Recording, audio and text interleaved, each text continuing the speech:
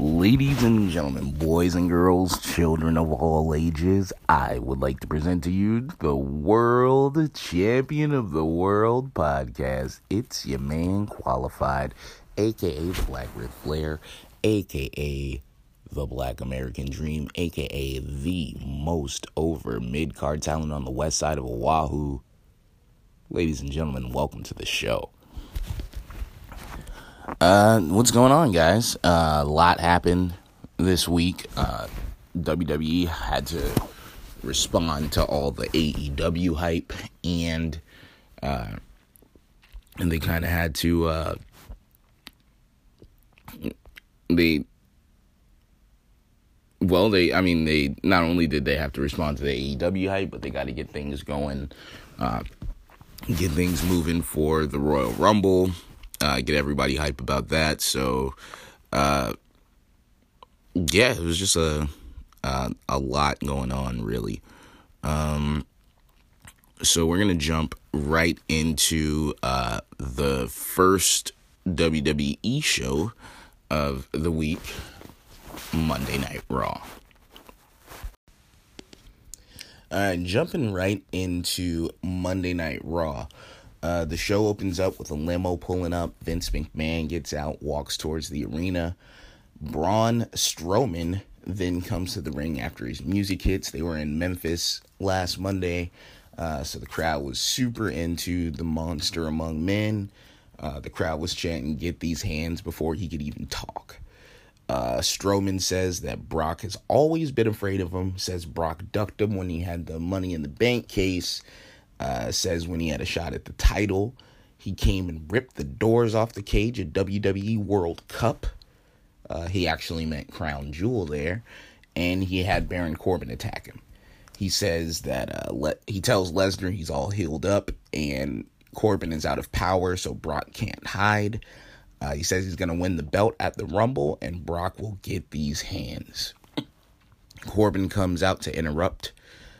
He gets booed out of the building. Corbin tries to talk, but Braun then starts up a brief "You got fired" chant, which I guess isn't completely accurate because Corbin is still there.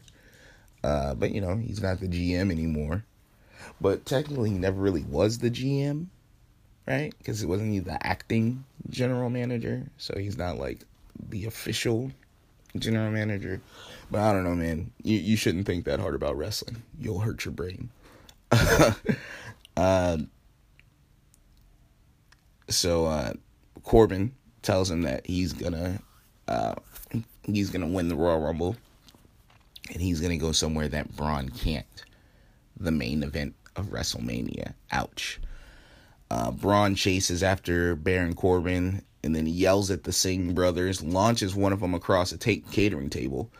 I feel bad for those guys, man. They're forever getting fucked up. Elias is sitting backstage and starts singing a song saying he knows where Corbin is hiding. And he lets Braun know that he's hiding in a limo. So that was really cool, actually. Elias just singing, narrating the song, narrating the events through song. Good stuff. I was gonna say, excuse me. I was gonna say that in that moment he reminded me of a certain R&B singer, but we're kind of canceling that guy, so maybe I shouldn't compare Elias to him. Braun tosses the driver out of the limo, breaks through glass, rips the doors off, and he rips the door off. Baron Corbin runs off. Vince comes out and sees his limo fucked up, and we go to break. So it was a weird opening segment, but I liked it. Like I said, the Elias backstage and randomly singing was awesome, and I want him to do that all the time. Okay, maybe not all the time, but more of the time. Back from break, Braun tries to put the door back on the limo and fails. And that was pretty hilarious. Vince starts going off and he calls him a raging woolly mammoth. What an insult. Vince says that this will cost him 100. Vince says that this is going to cost Braun 100K. Braun says that the limo isn't worth that. Vince kind of doesn't like Braun insinuating that his limo is cheap, and decides that Braun's title match at the Royal Rumble is now canceled. So Vince walks away and Braun flips the whole limo over. Wow. So the real reason, I guess behind the scenes reason, is Braun is obviously still injured and not cleared.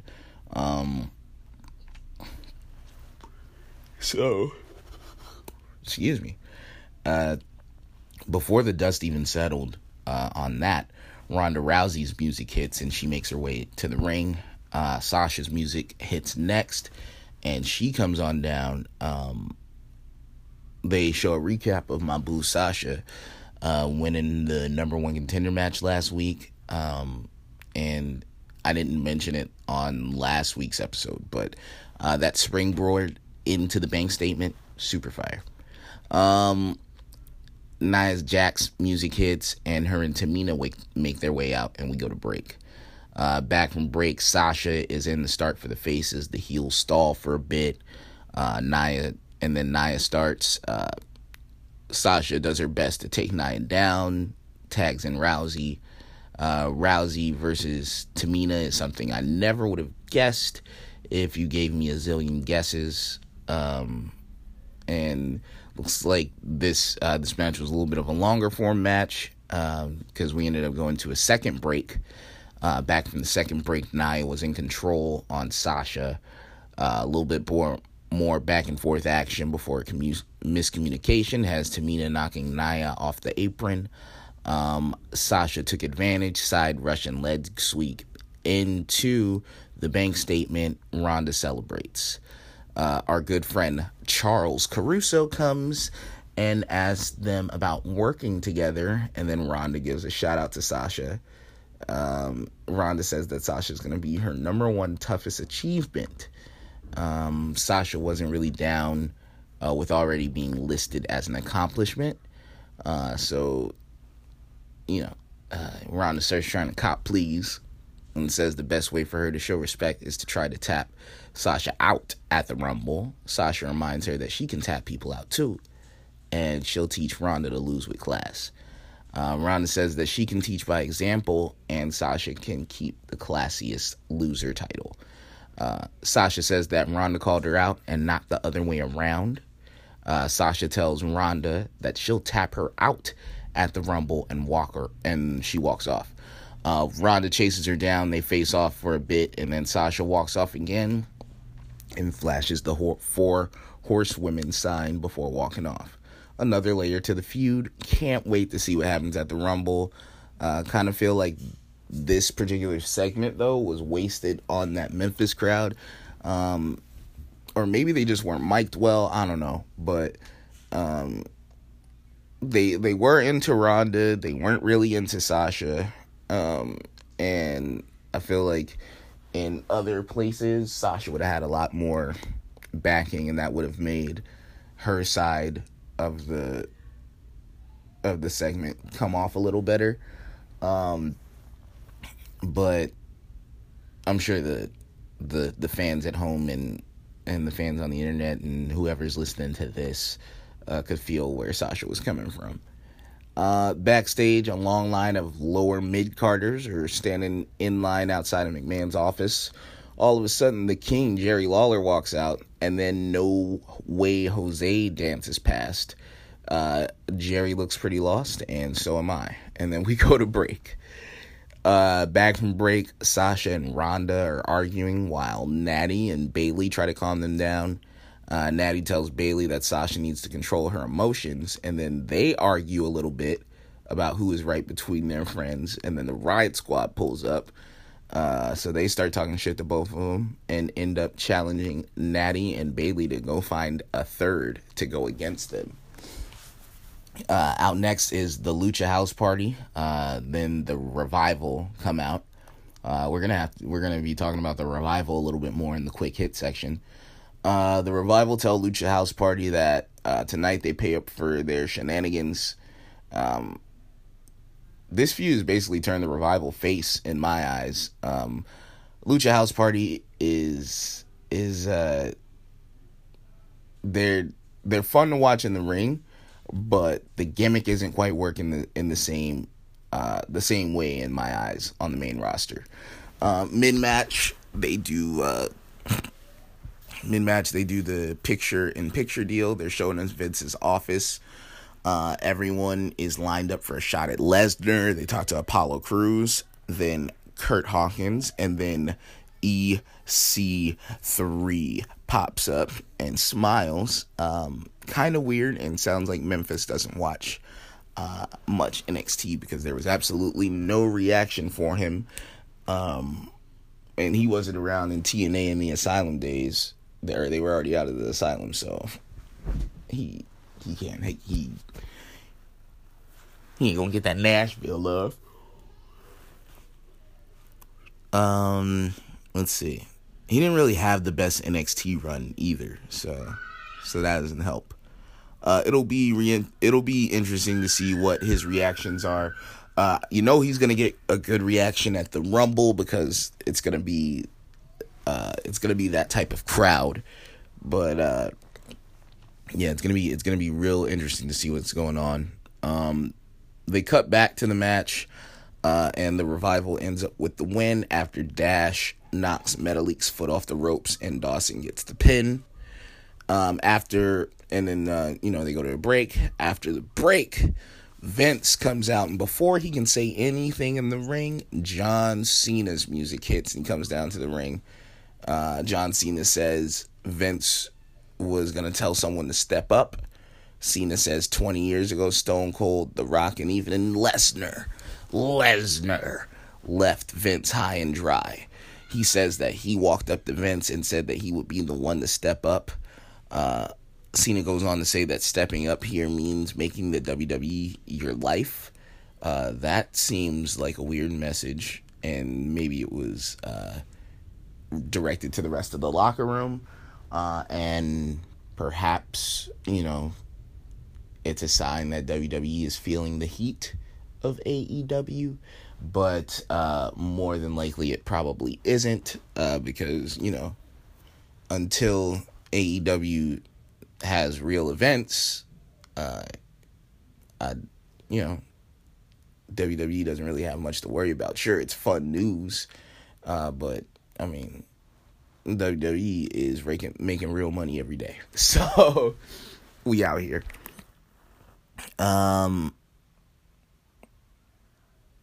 John Cena says he's got something that no one else does, and it's ruthless aggression.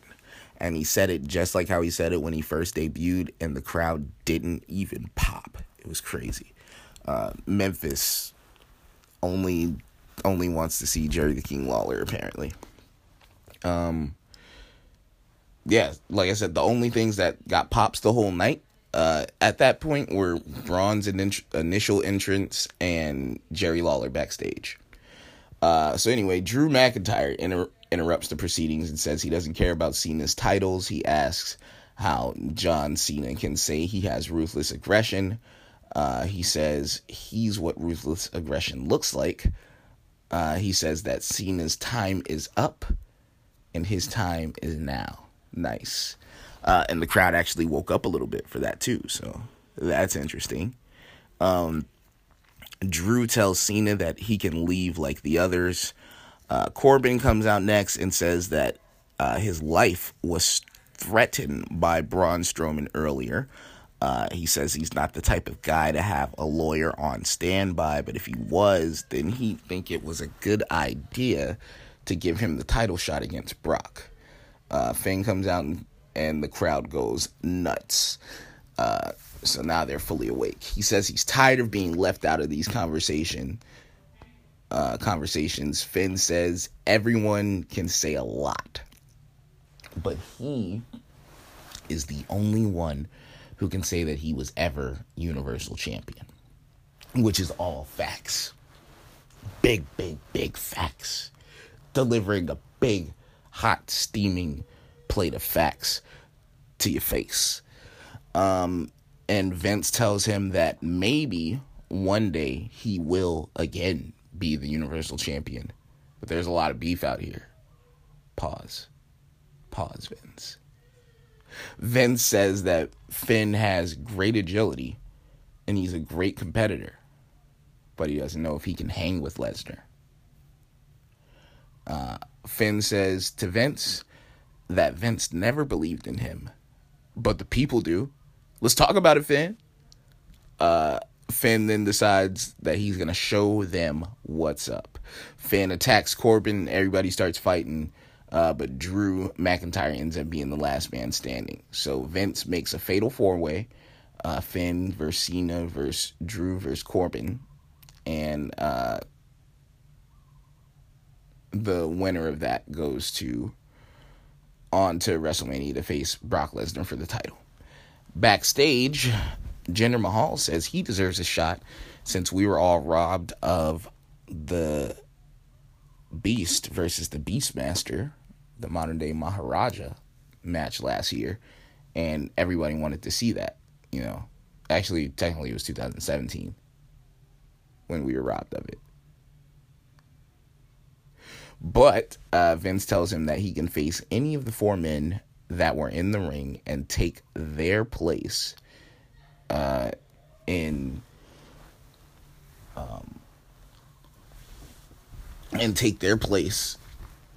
the Fatal 4-Way.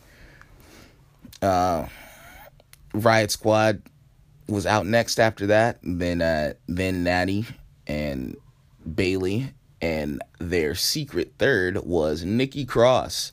At this time, Cole explains that we're going to see NXT call-ups on both brands so we can learn their characters before they settle in on which brand they're going to be on. So that makes the weird debut of EC3 make a little bit more sense. The match gets underway, and Nikki Cross and her drag the opponent into the apron spot gets over pretty well with the crowd. Back and forth action during the match, and then the faces get the win after Bayley comes off the top with an elbow drop. Finn Balor shown walking towards the ring from backstage and comes across Lacey Evans and Dana Brooke, and Lacey Evans talking to Dana Brooke and Mickie James. He kind of he's like, who's that? And kind of gives his head shake and goes on. So Jinder Mahal makes his way to the ring, and then we go to break. Back from break, Dean complains, saying it's wrong that he has to defend his title against Seth and Lashley, and it's wrong that he has to do it in Memphis, but he won't be beaten. So now Finn is making his entrance. Match starts with Finn getting distracted by the Singh brother who didn't get launched earlier, and then Jinder attacking Finn before the bell and delivering a beatdown on the outside. Finn says he's okay to start the match, immediately gets kicked in the face. Jinder was pretty much just beating his ass for a little bit, but all of a sudden Finn hits a couple basement drop kicks, starts cooking for a bit. Mahal takes control heading into the break, and then back from break, Finn really starts cooking, hits a dive to the outside, coup de grace. Finn wins it all. Dean Ambrose out first for the IC title match. His new theme sounds so much like The Purge, it throws me off. Bobby Lashley out after the break, and then before Seth comes out, he stops to talk to Charles Caruso. She asks if it's his last chance to win this title. He says he's going to go out and do what he always does, and that no one can keep up with him in that ring. Match gets underway. The heels work together for a bit. Eventually, Rollins and Ambrose begin working together as well to take out Lashley. After he's taken out, Seth and Dean go at it. And then this match really picks up in the last half. Finish comes when Seth drops Dean and then goes to rebound off the ropes, but Lio Rush pulls down the ropes and Seth tumbles out of the ring. Lashley hits a spear on Dean for the 3 count. Lashley is the new champ. I feel like this is going to help him. Lashley is at his best as a champion and able to have big fight feel matches. He's someone who can make the title feel important and vice versa. He's believable as a championship fighter. When he was the best, my favorite Lashley ever in TNA, when he started going on that, or in Impact before he left, when he started going on that run where he was where he was winning all the belts.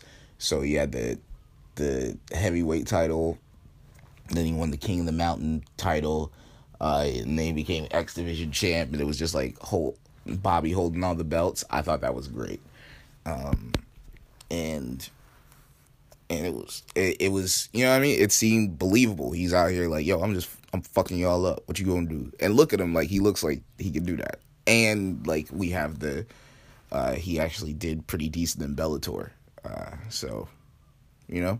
And then with Lio Rush as his mouthpiece, there's a ton of potential there. So hopefully they don't fuck it up with making him do a bunch of glute pose flexes. Next up, Alexa Bliss is out for a moment of bliss. They did a thing before her segment where a PA walks in on Bliss while she's changing. Yeah, it would have been better in the Attitude Era. It was just weird. Like, he just walked in on her changing, and she's like, yo, excuse me, you know, what the fuck? And he's all like, oh, sorry, oh, sorry, you know, it's just like, what? It was just weird, and he knocked forever before he came in. Like, I don't know. That would have been better in the Attitude Era. At least, like, they would have made a joke or innuendo or something. Like, this, it was just pointless. Like, it didn't really have a place anywhere on the show. And I see a lot of people talking about how disgusting it is and stuff like that. And, I mean, I get where they're coming from, and I get what WWE was trying to do. But, like, what WWE was trying to do there and just everything, the way that they're set up now, like, that just doesn't fit. And I doubt that we'll see something like that again, but it seems like they are trying to make, I mean, Alexa Bliss, like, she's very pretty, and seems like they're trying to capitalize on that and her not being able to wrestle currently. But I don't know. Let's see here. Anyway, Alexa Bliss announces that the WWE Women's Tag Team Champion. She announces the WWE Women's Tag Team Championships. She says at the Elimination Chamber there will be 3 teams from Raw and 3 teams from SmackDown in the Elimination Chamber for the women's tag titles. So that's pretty lit. I can't wait to see this. My early predictions for the teams are Mandy and Sonya, Naomi and Carmella, and the Iconics from SmackDown. And then Raw would be the Boss and Hug Connection, Riot Squad, and Nia Jax and Tamina. Boss and Hug Connection pretty much have to be the first champs, in my opinion. And now also we have a reason to push the Iconics more, now that the titles have finally been announced. Bliss then tries to introduce her guest, but Paul Heyman introduces himself. Bliss says that Braun Strowman is out now and asks how his emotions play into this. Heyman says that there's no emotions. Lesnar will beat any of the contenders they try to put in front of him. Heyman was running down all the contenders when Otis Dozovich of Heavy Machinery all of a sudden pops on stage. Heyman and Bliss both seem weirded out. Dozovich yells "pretty lady" and does weird motions. Tucker Knight and the agents then pull him to the back, and Alexa Bliss and Paul Heyman just kind of looked confused. And then the ring announcer starts to set up the main event, and Bliss and Heyman leave, and we go to break. Welp. Heavy Machinery just might get over huge. That was a better way to highlight Alexa Bliss being hot, but doing it in a way that fits on the current show and the way it's set up better. But I mean, somebody, a psychiatrist or, an activist or somebody can probably explain to me why young men, young impressionable boys seeing Otis Dozovich act like a buffoon and yell, "Pretty lady!" and make humping motions towards the air. They can probably explain to me all the different ways that that's terrible for someone to see on a children's show. but it was just kind of, I feel like that's a more harmless and funny way to do that. And then I can explain to my kid, hey, don't act like an idiot like that guy.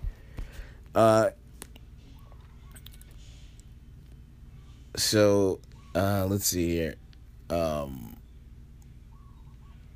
Back from break, Finn makes a second entrance of the night. Fans are totally behind him. Corbin out next, then Drew, then Cena. Finn gets taken out early, then we go to break. This match right here definitely delivered in a way that the best WWE television main events can deliver. Lots of good action. Finn scores the win with a coup de grace on Cena. Finn facing off against Lesnar told the story of the underground babyface overcoming odds, beating Jinder earlier in the night. Vince McMahon basically saying he didn't believe in him. Then overcoming three much larger competitors in the Fatal 4-Way match.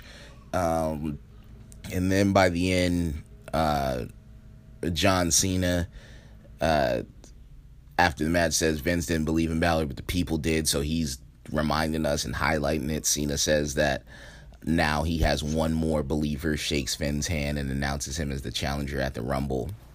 So you have the ace put him over, so it was it's one of those things. But at the end of it, if you're a pro wrestling fan, it's one of those moments that they did it right, and that's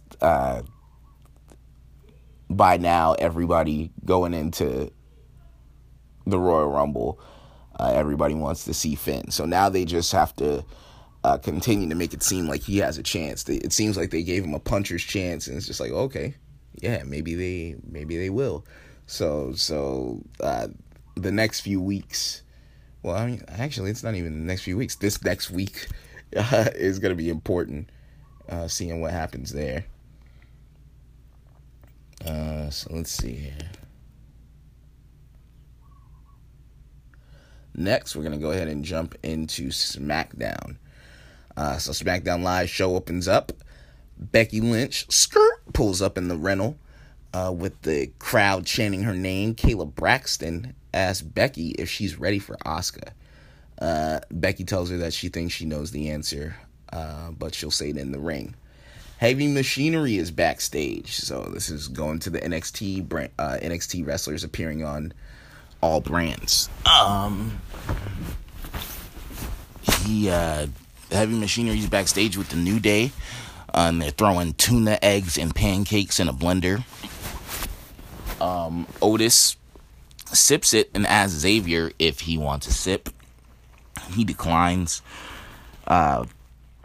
Becky takes a gulp and calls it weak. Trevor Knight is impressed. Becky makes her way into the ring.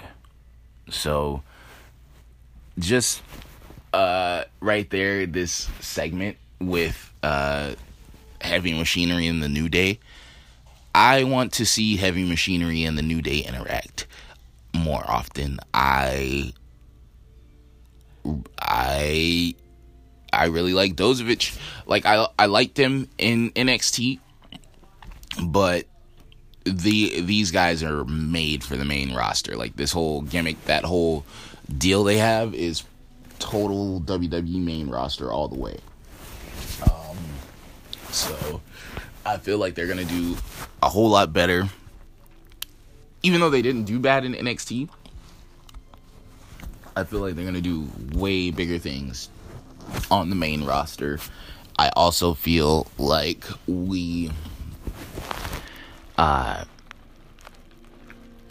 so far, I think that they are more suited for SmackDown. I think they're more suited for SmackDown, but I feel like they'll probably end up on Raw because Raw is the Raw tag team division needs it a little bit more, but I feel like SmackDown is the place for those guys. Becky made her way to the ring. The announcers hyped Rey Mysterio versus Andrade. Yep, there's no more Cien Almas. It's just Andrade. He's dropped the last name. I'm bummed. Becky says that she gets the chance to take her title back at the Rumble. She got the whole world talking about the title, and now where has it gone? And she says that the roster thinks what she did was a fluke. They think connecting with people and being the man is easy. She says everyone is trying to be a badass like her, which is facts, but they're finding it's harder than they thought. People say she's hype, but Asuka was invincible going into WrestleMania, but she lost, and it shook her to her core, and she fell off the radar. Well, damn. She says that she's beat Asuka all around the world the last 5 months, and she's asking if she's ready for her. Well, shit, Becky. Becky came through and said, Asuka? The one who won the title? Nah, I'm playing. But Asuka's music hits. Asuka comes down. She calls Becky a bee with no sting. After the Royal Rumble, Becky will not be in Charlotte's shadow. She'll be in hers. Okay. Asuka out here spitting bars. The Iconics music hits. Billie Kay tells Asuka that this isn't how she should behave. She shouldn't be making silly faces and making threats. She asks, where's the class? Peyton Royce says that Becky's even worse and calls out how she treated Kayla Braxton like a valet. Billie Kay says that's typical behavior from a man. Whoa. The Iconics say it doesn't matter what happens at the Rumble because they'll win the Royal Rumble, become the women's tag champs, and make WrestleMania iconic. I'm actually not opposed to them as champs. That would make their whole come out and cut a promo thing work even better if they're standing there with the belts and running everyone down like that. That works a whole lot better. Becky faces off with Asuka and says she'll show her why she's the talk of the injury, and then asks which one of the Iconics wants to step into the ring. The Iconics think it over as we head to break. Back from break, Becky is wrestling in street clothes against my other boo, Peyton Royce. Becky in control, then Lacey Evans is shown watching backstage. Peyton Royce takes the advantage by attacking Becky as she's headed back into the ring. After fighting outside, they trade control. Peyton Royce rolls to the outside and huddles with Billie Kay. Becky grabs her. Peyton takes her out with a clothesline. There's another break, but the kind where you can still watch the match during the break. So Peyton Royce is in control all through the break. They show us Lacey Evans watching the match backstage again. I feel like Lacey Evans would also fit in nicely on SD Live. And there, she could be in the title picture by probably like the end of the year, maybe sooner. Like she can go to Raw, but on Raw, like they're, Ronda is clearly the ace, and everyone is just looking for a place underneath her. And on SD Live, Becky is clearly the most over person, but I mean, as we see right now, like Becky doesn't have the belt, Asuka does. So it feels like Becky is the leader of the division, and then you got Charlotte there too, who's pretty much right there with Becky. And as far as company investment, but Becky's just a little bit hotter right now. And then it feels like it's just a whole lot more wide open on SmackDown. You got those two, but it doesn't feel like those two are cutting off that top spot from anyone. Whereas Ronda, like, you can't really see anybody becoming more important than Ronda on the show. Like, Naomi is a very solid mid-card, still over with the crowd. And now she's got this storyline going that we'll get into a little bit later. And then there's Carmella, who has I feel like her title run did wonders for her as a character, and really helped her out, pushed her over. And now the association with R-Truth and getting dance breaks over and everything, like, she's like, Carmella has come a long way from being the last pick of the draft. So that's she's killing it. But and then like, Mandy Rose is on the come up. They're building something with her, Sonya Deville, I guess her sidekick, but now they're gonna have the women's tag titles coming in, so that's gonna give people a chance to do a little bit more. So things should be fun in the women's division. The SD Live women's division just seems like it has more upward mobility, but I would imagine Lacey Evans getting dropped on Raw and Nikki Cross ending up on SmackDown, because you gotta reunite her with Sanity.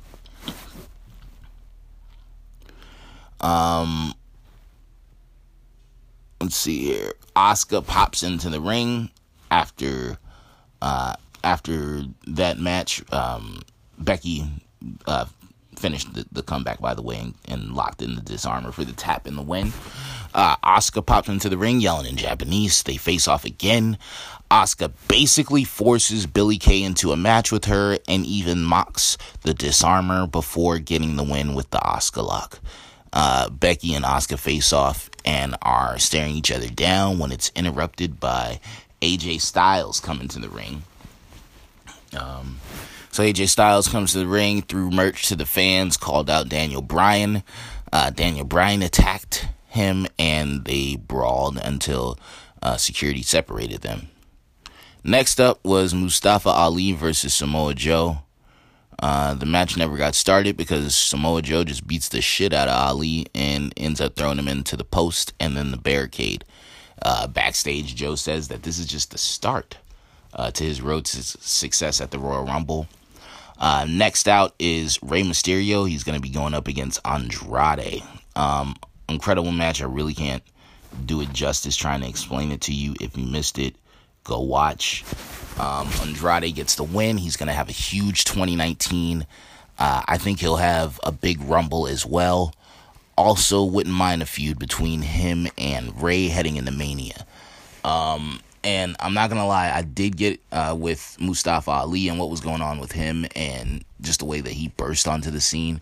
I did get a little bit worried, and I felt like what I thought was going to be Andrade's spot or push was going to go to Mustafa Ali, but Andrade looks like he's still going to get some love.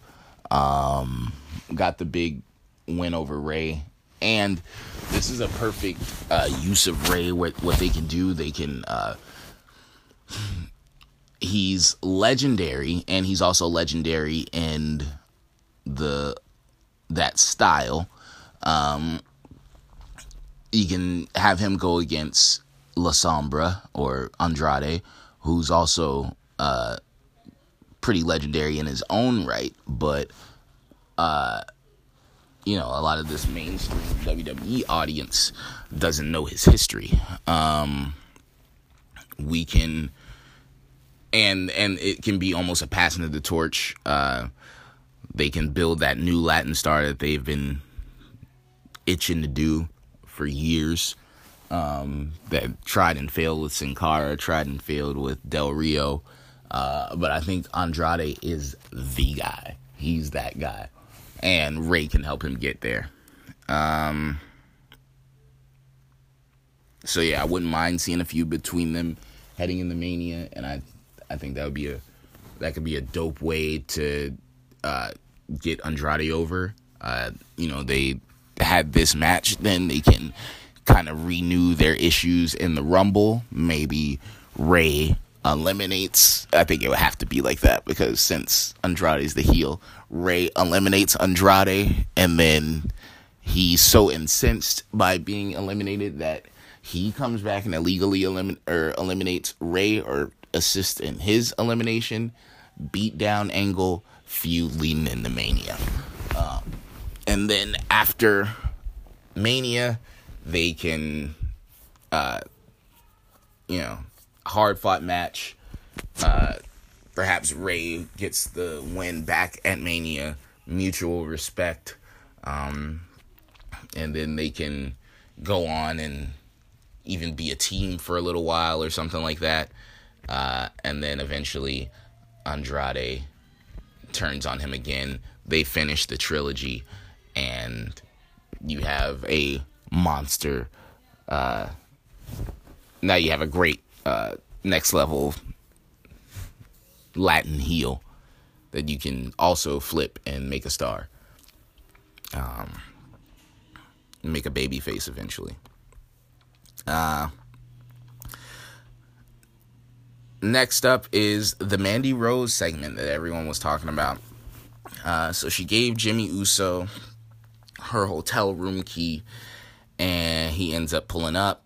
She thinks that she's tricked him and caught him when she has a photographer take pics. Jimmy reveals that Naomi is in the cut, and that's a scary sight. R.I.P. Fredo. Naomi gives Mandy the work for a little bit, and they brawl in the hotel room. I actually like this storyline. The Rusev, Lana, Ziggler stuff was bad, but Mandy Rose and Naomi seem way more believable than those three did. Of course, like, logic is gonna be off. Oh, why did she do this? Like, it's gonna be, there's gonna be some weird stuff, like, with wrestling, and the fact that, like, sometimes they acknowledge the camera and know that the camera is there, and other times it's like we're supposed to not know that the camera is there, but, like, how could we not know? Like, especially if the announcers are seeing what we're seeing back.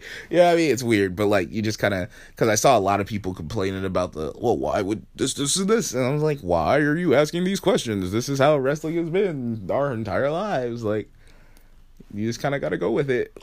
You know what I mean? Like, you have to understand that there's certain times where the camera is there, and we're supposed to pretend like,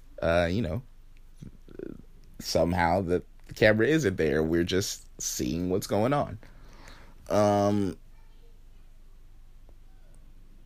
The added element of the women's tag titles makes this more interesting to me as well. With the Lana, Rusev, and Ziggler thing, like, were they fighting over the title, or were they just fighting over her? Like, there wasn't, and then Summer Rae popped in, like, and then they were, like, Summer Rae and Lana were beefing, but, like, it was just, like, there was really nothing. You know what I mean? I can't really even understand what the point was. I just remember it sucking. But, like, with this, I feel like, first off, they've established how strong Naomi and Jimmy's marriage is. So the fact that Mandy keeps making advances when that's common knowledge is a fatal offense. So I completely feel Naomi being like, yo, fam, what? Nah, I'm gonna rock your shit. Like, you know what I mean? I can feel that 100%. Like, if roles was reversed and somebody was coming at my wife trying to get at her, and they know me and they know that what we got going on, and they just keep doing it like on some real disrespectful shit, I'm gonna be real disrespectful to their jaw. Like, you know what I'm saying? Like, that's just how that's going. That's how that's gonna play. That's how that's gonna play out. So I can 100% feel Naomi like going to handle business, and then I can feel my man Jimmy like, because he's like, yo, I can't even mess with y'all. You with this girl wilding. Like, you need to handle business. Go ahead, handle your business. Like, you know what I mean? I can 100% understand that. And then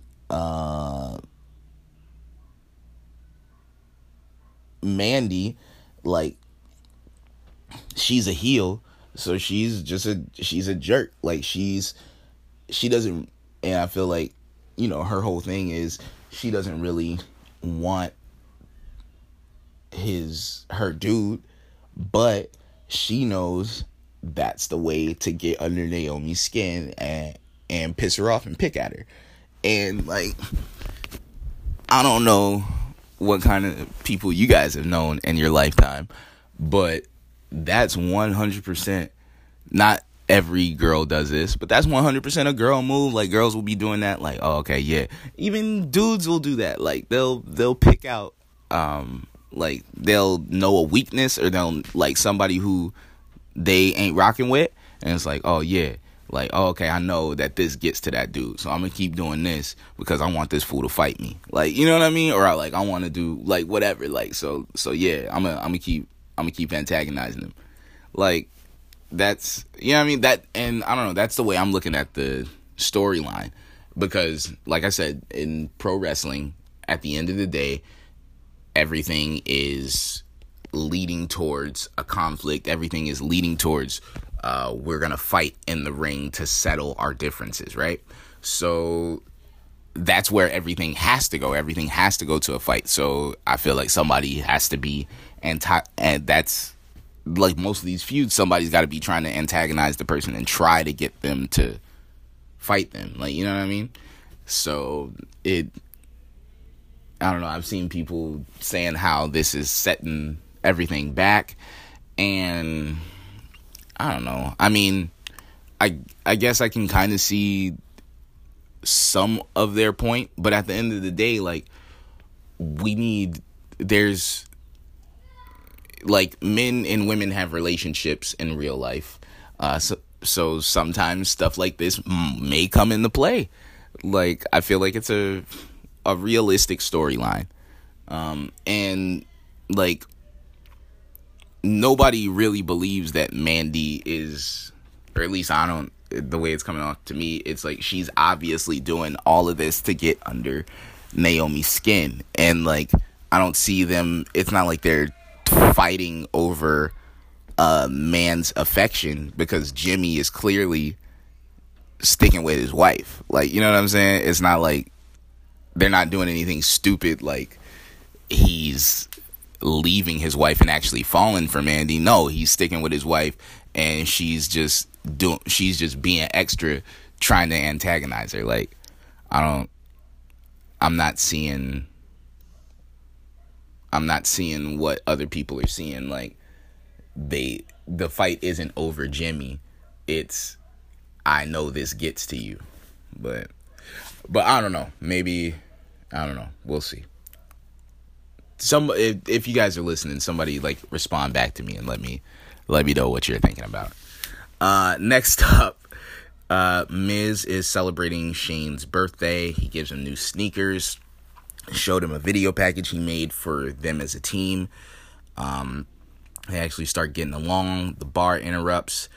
This leads to a quick match. Miz versus Sheamus. Finish comes when Shane sends Cesaro through his birthday cake, distracting Sheamus for the win. Miz sets up Shane to hit a coast-to-coast on Sheamus into the cake. Wild. I don't know how much I care about this. Miz and Shane together is, I'll admit, kind of entertaining. Interesting to see, but, like, at a certain point, my excitement dies down because, like, I don't really want to see Shane in matches for the WWE SmackDown tag titles. I don't really want to see Shane in too many matches. Like, sometimes for crazy stuff so he can jump off of something, that's cool. But, like, for the most part, I would just like him to stick to being a McMahon. So, yeah, that's SmackDown. No TNA on the show, or no Impact on the show this week for the second Raw. I apologize. Second week in a row. I got to figure out my watching Impact situation because when it's on live, I'm at work, and now that they move channels, I'm not necessarily. I don't have that. I don't have the one that they're on now, so I'm gonna have to figure out what's going on, or like catch it on Twitch after the fact or something like that. So I'm working on that. But next up, we're gonna jump into NXT, and that'll be the last television show of the week that I cover, and then we'll do some quick hits and get out of here. All right, so jumping into NXT for the week, it was just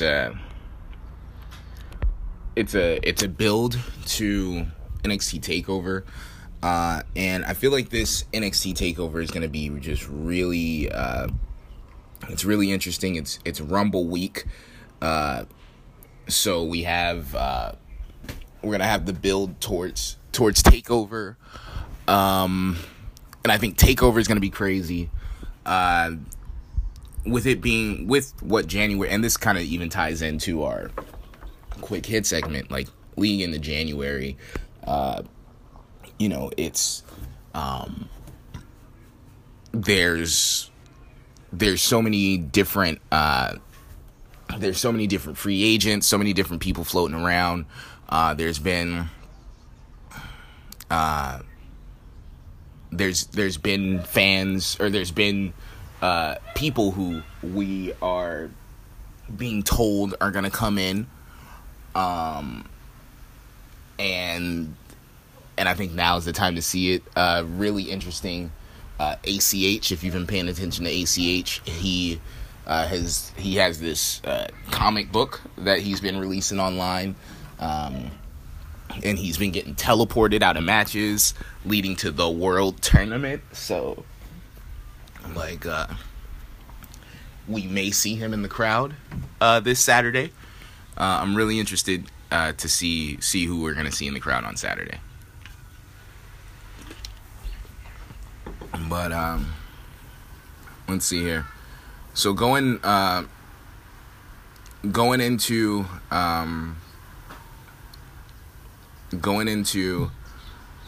NXT, we are going into NXT. We're looking at the top matches on NXT TakeOver being we're looking at the top matches on NXT TakeOver being Shayna Baszler versus Bianca Belair, and we're looking at Aleister Black going up against Tommaso Ciampa, and then we have Johnny Wrestling going up against Ricochet. So it's gonna be it's all gonna be barn burning matches, and I'm looking forward to seeing what happens on TakeOver. But with the show leading into the this week is going to be the go home show. The first match, Street Profits versus the Metro Brothers. The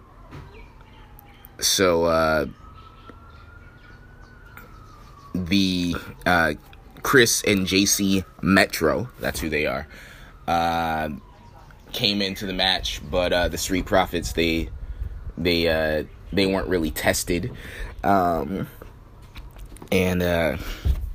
Montez Ford finishes these guys off with the frog splash. But then the Forgotten Sons come down. Jason Riker, Steve Cutler, Wesley Blake attacked the Street Profits and leave them laid out. So the Street Profits are really fun.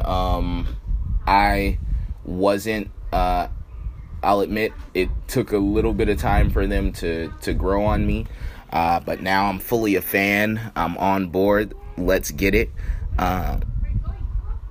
Montez Ford, I think, has the potential to be a huge star. At first, it took a little while for me to like understand what he was doing. At first, I just thought he was corny, but like he just seems to always be that lit. Like that's just how he is. So I'm like, oh, okay, word, I can rock with it. I feel, I can rock with it. And I always liked Angelo Dawkins. So it's gonna be interesting. The post match that happened, the Forgotten Sons attacking the Street Profits. Looks like they're building towards a feud, and I want the Street Profits in a feud. Looks like Mikey Nichols from the Mighty had requested his release from NXT. So it's kind of that's basically who they were having a feud with, the Mighty, and it looks like that's no more. Next up, Bianca Belair, the EST of NXT, came out to the ring. She talked about beating Nikki Cross last week. She said that she was gonna show at TakeOver Phoenix. Shayna Baszler is not the baddest woman in NXT, and in the process, she's gonna take the title because she's undefeated. So Shayna Baszler and Jessamyn Duke and Marina Shafir come down. Shayna Baszler basically told Bianca that she's gonna rip her arms off and beat her with them. Doesn't care how big they are, how strong they are. And then so Shayna Baszler backed Shafir and Jessamyn Duke out the way to, buck up to Bianca Belair. And Bianca hit a slap to the face and also tossed Jessamyn Duke out the ring too. So I was like, okay, word. So I am so down with Bianca Belair. I'm a big fan. You already know. And to have her stand tall and be strong and slap Baszler, I was like, all right, word, let's get it. So I'm really interested to see what the crowd is gonna do at TakeOver. I heard that Bianca Belair was getting overrated chants, which are ridiculous. But yeah, I was already waiting for this match, honestly. So with that, that just got me more hype. And Belair, I don't know if there's anybody in NXT right now besides the obvious people like Adam Cole and Ricochet and stuff like that. So they're so obvious, I feel like they don't count. As I don't know who. It's not too many people I'm higher on than Belair. Io Shirai is another one who's like super obvious. Like, you know what I mean? Like, come on, we know what's going on. Let's see here. My man Dominik Dijakovic, Donovan Dijak, for those who remember him from a former life.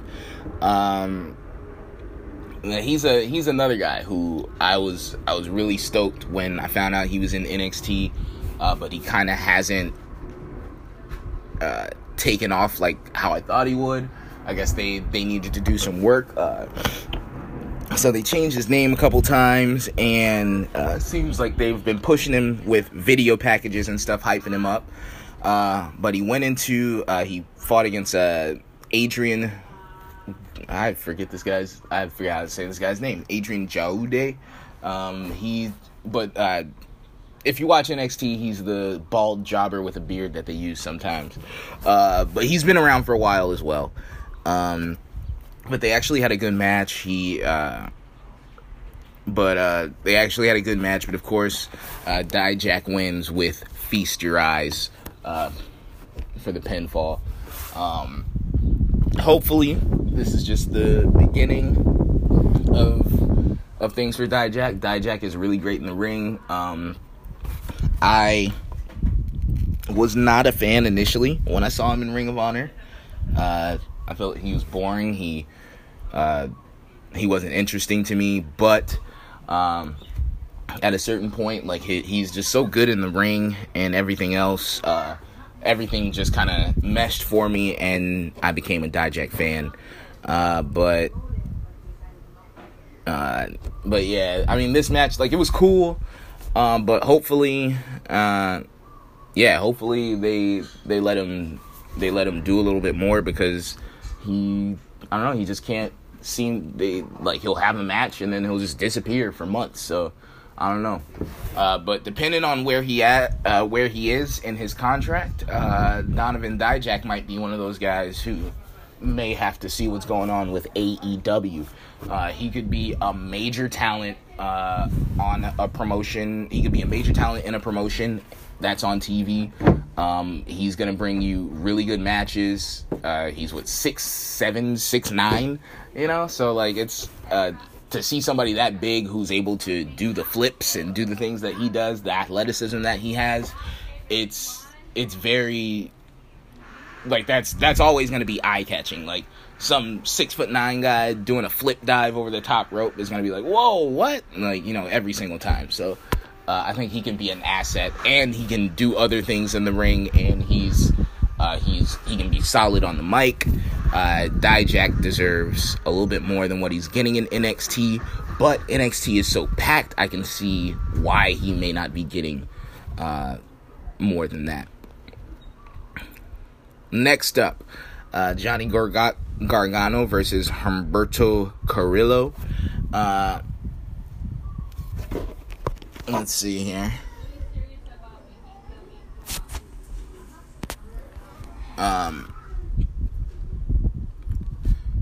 So Johnny Gargano and Humberto Carrillo.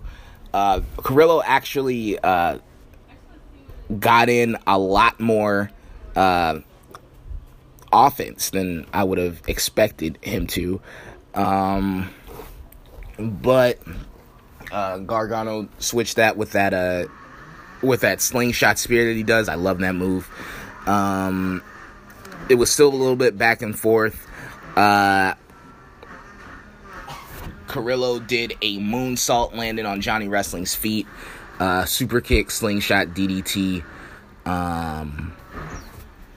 Johnny Wrestling with the win. After the match, he calls out Ricochet to show up this week on NXT. Really good match.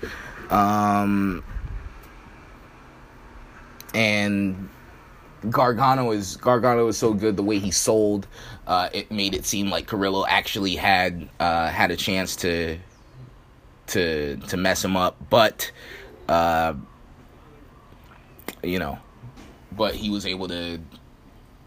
Gargano was able to bounce back and do his thing.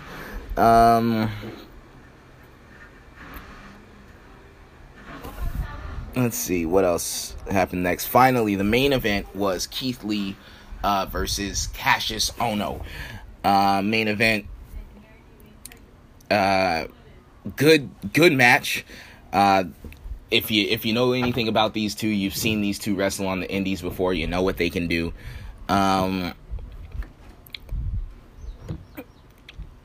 Keith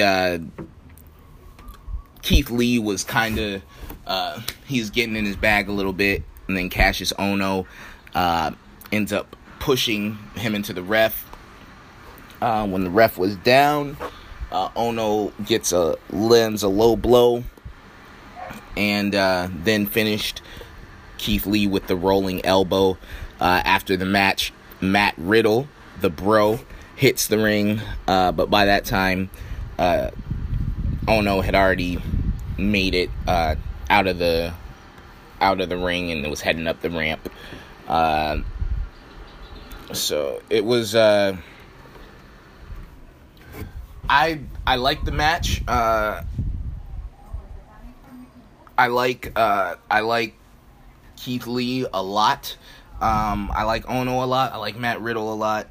I almost wish that the Keith Lee Ohno match wasn't like wrapped up in this Matt Riddle and Ohno feud, just so that we could get like more Keith Lee and Ohno.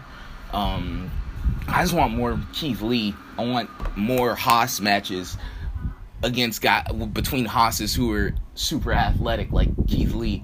I hope that at some point in 2019, Jeff Cobb gets signed to WWE so that we can get Keith Lee and Jeff Cobb at a takeover. Like, that would be incredible. Keith Lee and Jeff Cobb at a takeover. Oh my god. But yeah, so that's it for NXT. So now we're going to go ahead and jump into some of the quick hits. Like I said, we were going to talk about the Revival. So the Revival have officially asked for their release from WWE. Presumably, they're going to try to head to AEW. We've seen the past couple weeks on Raw, on the back of their tights, they had FTR. If you guys are fans of Being the Elite and just know anything about what was going on in wrestling in, like, what was that, 2017, 2016, you know, the whole FTR, fuck the Revival, that whole thing, and then the Revival started saying forever the Revival. Young Bucks versus the Revival is going to be amazing. The Revival had already tweeted that out. In fact, I think that's the pinned tweet on Dash's account. Everybody remember this tweet: one day the Young Bucks will wrestle the Revival and it will be amazing. Like, so, people, and it's no secret that the Revival has been, I guess it's been presumed for a long time that the Revival has been unhappy. Of course, we never know because we aren't speaking to these people directly like that. You know what I mean? And whatever comments they do put out there, they could be working us. You never know. But it's been presumed for a while that the Revival was unhappy with their role and their status in WWE, and them asking for their release when AEW is a real thing, offering six-figure salaries apparently, and some form of health care, probably a lighter schedule, and they also have a billionaire backing them who's throwing $100 million off top into AEW. If I were the Revival, I would at least attempt to use AEW as leverage, you know, like, hey, you don't want us to leave and go to this other company and have this match that, you know, everybody's been wanting to see for a long time. You want to keep us, then you got to pay us and give us better positions on the card. So I think there's going to be some of that too. I think there's going to be some people who genuinely want to go ahead and head over to AEW. I could see Zack Ryder totally being one of those guys who eventually heads over to AEW. apparently, now, I could see... Now, there was a rumor going around that Mike Bennett and Maria Kanellis had asked for their releases. Maria Kanellis came out and clarified that she has not asked for a release, but has Mike. So, I don't know. And then there was a little weird back and forth exchange, it seemed like, with Matt Taven and the guys in the Revival and Maria. And then not too long after that, story broke about the Revival asking for their releases. So, I don't know. That's neither here nor there, but, I mean, this is the quick hits / wrestle gossip section, so I figured I'd throw that in there. Also, so this week, just reviewed, we've heard that Shane Strickland is supposed to be starting with NXT in January. And he has dropped, he did drop the Evolve title a while back, so it was like setting the stage for him to be able to make this kind of move. So we'll see. Like I said, ACH, he just may be in the crowd on Saturday. We might see him. Trevor Lee has announced, they've officially announced that Trevor Lee is signing with NXT. I don't really see Trevor Lee being the guy in the crowd, because there's going to be somebody who's in the crowd on Saturday. I don't really see Trevor Lee being the guy who is in the crowd.